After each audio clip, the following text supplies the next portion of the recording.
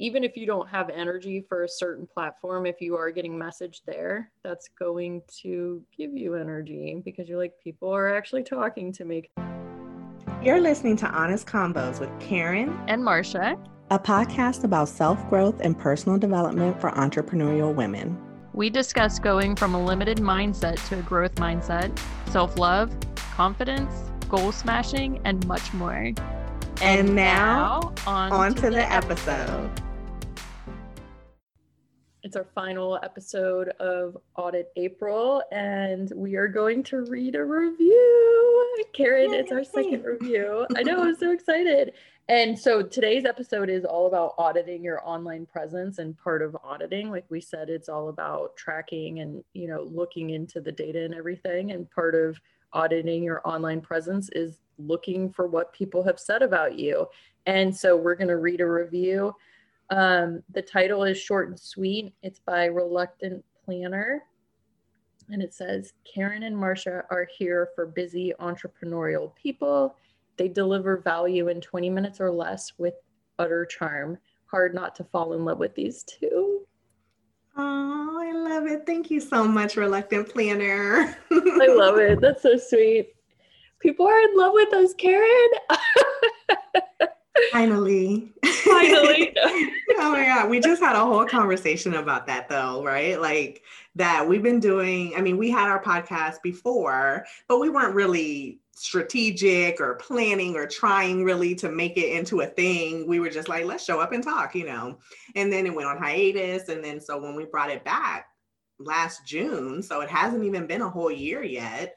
And like, we literally are just getting reviews. Like we're just now starting to really catch fire. And like, it took 10 months, and it's like, it takes time. So, I guess that kind of plays into auditing your online presence, because you want to see like that your efforts are starting to materialize some fruit, right? Like those trees are starting to mature and drop off some apples. So you want to make sure that you're paying attention to that, but also give it time, because it takes time. Yeah, but one way that Karen and I talked about when preparing for this episode is it does take time, but like when you divide your time into different avenues, it will take even more time. So Karen, do you want to talk about the conversation you had earlier this week? Yeah, I was talking to a client who was spinning out about social media and where should I show up and what should I do and which platform and how often and what time of the day is the perfect moment. And all the things, right? And like, I literally just had her stop, take a deep breath. And then I said, everything works. Everything works. You want to post at midnight? People are going to watch it. Because you know what? It's midnight for you, but it's probably like 6 a.m. in Europe. Someone's having their morning coffee and listening to your podcast or whatever, right? Like, everything works. You do not have to overthink this. Like, it doesn't matter. I know that there is a certain part of social media that you want to be looking at your analytics and what time are people on and everything. But when you first start, especially, and then you don't have help yet, right? You don't have someone who's doing this for you. The worst thing that you can do is spin out about trying to be on every platform at the perfect moment of the day, at the perfect day of the week. Something as simple as when should I send a weekly newsletter can turn into a year-long debate in your head about, will people open it if I send it Tuesday at 6 a.m. or should I send it Friday at 5 p.m. right when they get off of work and they're just checking their like, you can literally just drive yourself crazy going through all of these different possibilities. Everything works. So just give yourself permission to lean into that, right? Just like, okay, if I want to do a weekly YouTube show, that can be successful. If I want to do a weekly podcast, that can be successful. If I want to just show up on Facebook, if I just want to be on Instagram, like, everything can work. So just sit back and really think about, when it comes to your online presence, like, what do you feel most comfortable with? What way to show up do you feel the most energized by? Because that energy is going to come through. If you're doing something because you think you should, or because you feel like you have to, or because you've overanalyzed and this is the perfect time. And a good example too is like with Instagram. Someone said the other day that like the grid is so 2010. So in other words, they were basically just saying like that perfect, pretty 3 pictures that are always the same thing. Like I put a quote every 3rd picture and every 3rd one is a this, and you know, all of that, like overthinking the way that you post on Instagram. That can cause you not to even show up because you're stressing yourself out with, oh my God, no, I can't post just a picture of me because now this picture is supposed to be a quote. And, you know, and then you just like, well, it's just too much. It's too much to put yourself through and it's unnecessary. And so just give yourself permission to lean into the idea that everything works and think about like, what way do you like to show up and go all in on that. So back to Marsha's point is like, if it's, I love to be on Instagram, then just go all in on Instagram. Like you can literally just do Instagram and it would be fine. Yeah, I love that you're talking about this, because the reason why Karen and I are able to have this conversation with people who are kind of new to the game or like trying to be strategic is that we've been there and done that. You know, I even learned at the beginning, like I was in a networking group and somebody said, hey, I'm doing a radio show. I need some people to call in with questions. And so I was like, I'll take, you know, this was within the first couple months of me starting the business and the first business. And so I called in and I was like, you know, what's the number one piece of advice you would give to someone? And they said, pick 2 social media platforms and stick with it. And I was like, okay. And then I went and I started Instagram, Facebook, Pinterest, you know, like I literally started, actually, I don't know if Instagram existed back there. I had Twitter for a product, really. Like why would I be on Twitter for a fashion product? But anyway, like I had their advice and I went against it. And then I did have my time and energy and divided. And then I didn't make progress I made progress, but not significant progress. So when we say, find the thing that you like to do, find the place where you can make the biggest impact. If you enjoy dancing and having fun and being joyful and sharing your message in a way that entertains people, do it on TikTok or Instagram on the reels, you know, like find the way that you're best able to bring value to people's lives. And then, yeah, do that. Absolutely. And I love that you mentioned like being on Twitter and like for a fashion product, that being kind of a mismatch. And so that's also important, is like you do want to know like where your people are, right? I mean, they're probably some people everywhere, right? Like, I mean, all of us can find our ideal clients on each platform because there's people on all of these different social media sites. But you do want to kind of think about that, right? Because like, where are they and where are you going to reach the most of your ideal people? So that is part of it. And when you're auditing your online presence, you do want to look at that, like, you know, where are they hanging out? And if you have access to customers and clients already, you know, asking them, like, what's your favorite social media place, you know, to be? And if they say, you know, TikTok, and you've been avoiding TikTok, then, you know, it could be an avenue to explore, but it doesn't mean you have to. So again, going back to, you know, pick what is going to energize you first, and then you can layer in, okay, well, where are my people? And then you can make a decision. Like if it's literally like you can't stand Twitter, but, you know, 50 people are like, well, I'm on Twitter, then you might want to think about hiring out to have some sort of a Twitter presence, because you know a lot of your people are there, even if it's not your favorite way to show up, you know?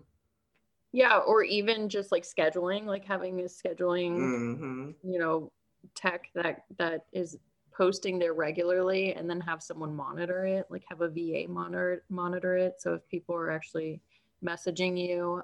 But I feel like even if you don't have energy for a certain platform, if you are getting messaged there, that's going to give you energy because you're like, people are actually talking to me. Because LinkedIn has always been like my Bobo stepchild, but I started getting, I started spending time there because I felt, and I mean, this is like an 8-year veteran of like social media and small business ownership. So I was like, I know what I'll do. I'll go on LinkedIn because it's starting to gain more traction or whatever. So I did. I spent some time on there and I was actually making connections and getting one-on-one calls. And so I was benefiting from it. But then I also like, I'm not on there every day, but I do make it a point to like check in every once in a while. For me, there's not a lot of drama and issue around it, whereas it can be very paralyzing if you're brand new to think that you need to be everywhere. Because as Karen said, like the more that you spin out about it, then the more likely you are to let a year go by, or you're just not making the decision to take actions. I did want to say too, like with your online presence, have some clarity to it. So like if you have the opportunity to have a link in bio or whatever, like optimize it so that if people see something and they're like, oh my, like our recent podcast review. I'll keep bringing it up, Karen. I will bring it up. Okay. But like, if people start to fall in love with you, like you want to make it easy for them to find you on the other channels. So like in our show notes, we put our I love show notes. So funny. We're so immature. But in the show notes, we put like, connect with us on Instagram and Facebook. So like if somebody's listening to you on a podcast and like, oh my God, like I love these two, then they can very easily look on the notes and say like, okay, they spend their time on Instagram, click there and then go over and then slide into our DMs, If you have people visiting you on a specific platform, make it easy for them to connect with you and move the relationship forward. Absolutely. Yeah. And you want to have some cohesiveness across social. There's nothing worse than I go to someone's Instagram and I'm like, oh, this is kind of cool. And then maybe I click to their Facebook and I'm getting a whole different bio, a whole different link, a whole different vibe. And I'm just like, is this the same person? Is this the same business? Or, Twitter, like, so if you have a presence on these different platforms, you want to just make sure that it's cohesive, like people are getting the same bio, like, especially if you update something or change over your messaging or anything, or change the link somewhere, like make sure you update that across the board because you want to be consistent. The worst thing is for someone to come and get mixed messages, right? And be like, wait, I thought she was doing this kind of thing. And now I'm like, wait, is she doing that? And sometimes it's just because, especially if you set up the profile a while ago and then you don't spend time there, maybe you forgot about it and then you update Instagram, but you don't update anything else. And so, yeah, so just make sure you're doing that regularly. Like, I'm gonna throw that into the 90-day review process, just slip it in and just add like looking at your website and social media and making sure that the messaging is all consistent and cohesive and the branding. And because people, that's the number one way that you can give someone confidence in your brand. It's very small, but it has a big return on investment, is if you are consistent and cohesive. If they can go to you in different places and get the same feeling, get the same messaging, get the same beautiful pictures or whatever it is that you have everywhere they see you, that's the number one. They're gonna be, oh, okay, like she's legit, all right. Like that's the number one way that you can just give instant confidence that you are showing up, that you know what you're doing, that you are a trustworthy brand for them to invest in. Okay, I feel called out because I definitely have. Marsha's like, Karen, you were talking about me. Okay, well, this is good though, because if you want an example of what not to do. No, I mean, I do have different bios in the different platforms, but I also, I thought about it when I did the LinkedIn banner. I was like, my LinkedIn banner in the Prioritizing You Facebook group and on my marciasheehan.com Instagram or Facebook, whatever, like I was like, this doesn't have a very LinkedIn feel to it. But then I was like, I'm still going with it because it says like, you know, protect the most important asset in your business, you. And I did give it some thought because, you know, I like to think things through overly. But I was like, I don't know that this fits the feel of LinkedIn. But then I was like, I don't want to attract people that aren't picking up what I'm throwing down in this, because it's words that very clearly tell you what I do with every business that I own, or, you know, the type of work that I'm doing. So I do that, you know, and the stuff that I share like on LinkedIn, it's cohesive with all of the things that I'm sharing on Instagram and Facebook. So you can kind of like tweak how you're sharing stuff, because, you know, on Twitter you're not going to be sharing a lot of images, you're just going to be sharing like brief things about your brand or whatever. But yeah, like what Karen's saying is so true, is that you don't want people questioning stuff. You don't want them going somewhere and being like, this is not, why is she so stuffy? Why does she have a different headshot on LinkedIn and is stuffy and, you know, isn't using the same type of lingo? Or because it does take away from your authenticity. Like people are like, oh, so she just changes for whatever platform she's on. No, have the self-confidence and assurance to know that you want to be reaching those few people. If you are spread out all over the, you know, the social media platforms, you can be spread out, but like be attracting those handful of people on those other platforms that are really going to connect with you and what it is you're serving up. Yeah, absolutely.